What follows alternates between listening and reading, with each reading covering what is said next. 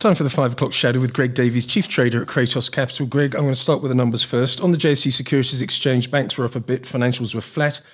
Industrial shares up a third, resources up 3/4. The gold index was flat despite a strong gold price. The platinum price up 1.1%.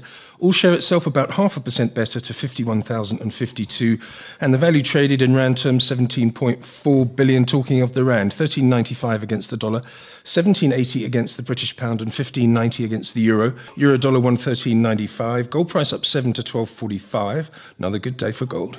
7.95 is platinum up 9. The oil price surging after the OPEC meeting and output cuts being spoken of, up nearly 5% to $63.33. That's $3 up.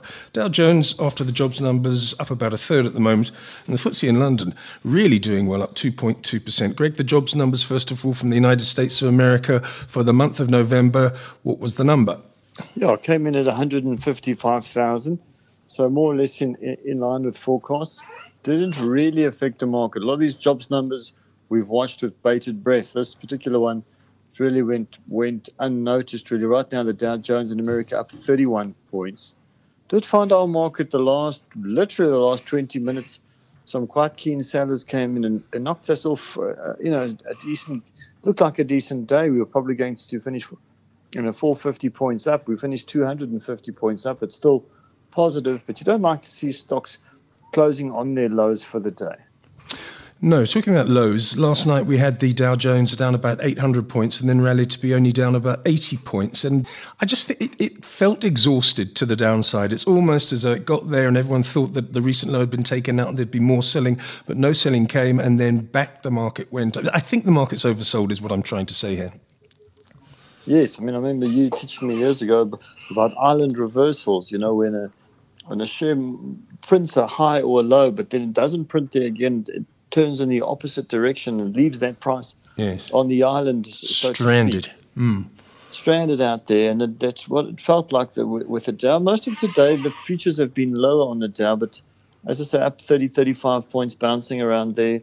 Rands, I see the rand strengthened a little bit the last half an hour, 13.95. Good to see it on the side of 14. Yeah. On the upside and the downside, we spoke about it this morning after the first couple of hours of trading. What were the big winners and losers today on the JSE? Yeah, your winners, Kumba Iron Ore up 5%, Pepkor Holdings, the old Stein of Africa, up 4%, Massmart again in the retail space up 3%, Impala Platinum, so second day on the list, up $1.24, up 3.6%, 35 Rand, that looks like probably a recent high. And then our old favorite Naspers, up 75 Rand, up 2.7%, 2,830 Rand for Naspers. Okay, Greg, it's been a quiet day, but we deserve a quiet day after the extraordinary volatility of the week. We'll speak again on Monday. That's Greg Davies, Chief Trader at Cratos Capital, and that was the shortened 5 o'clock shadow.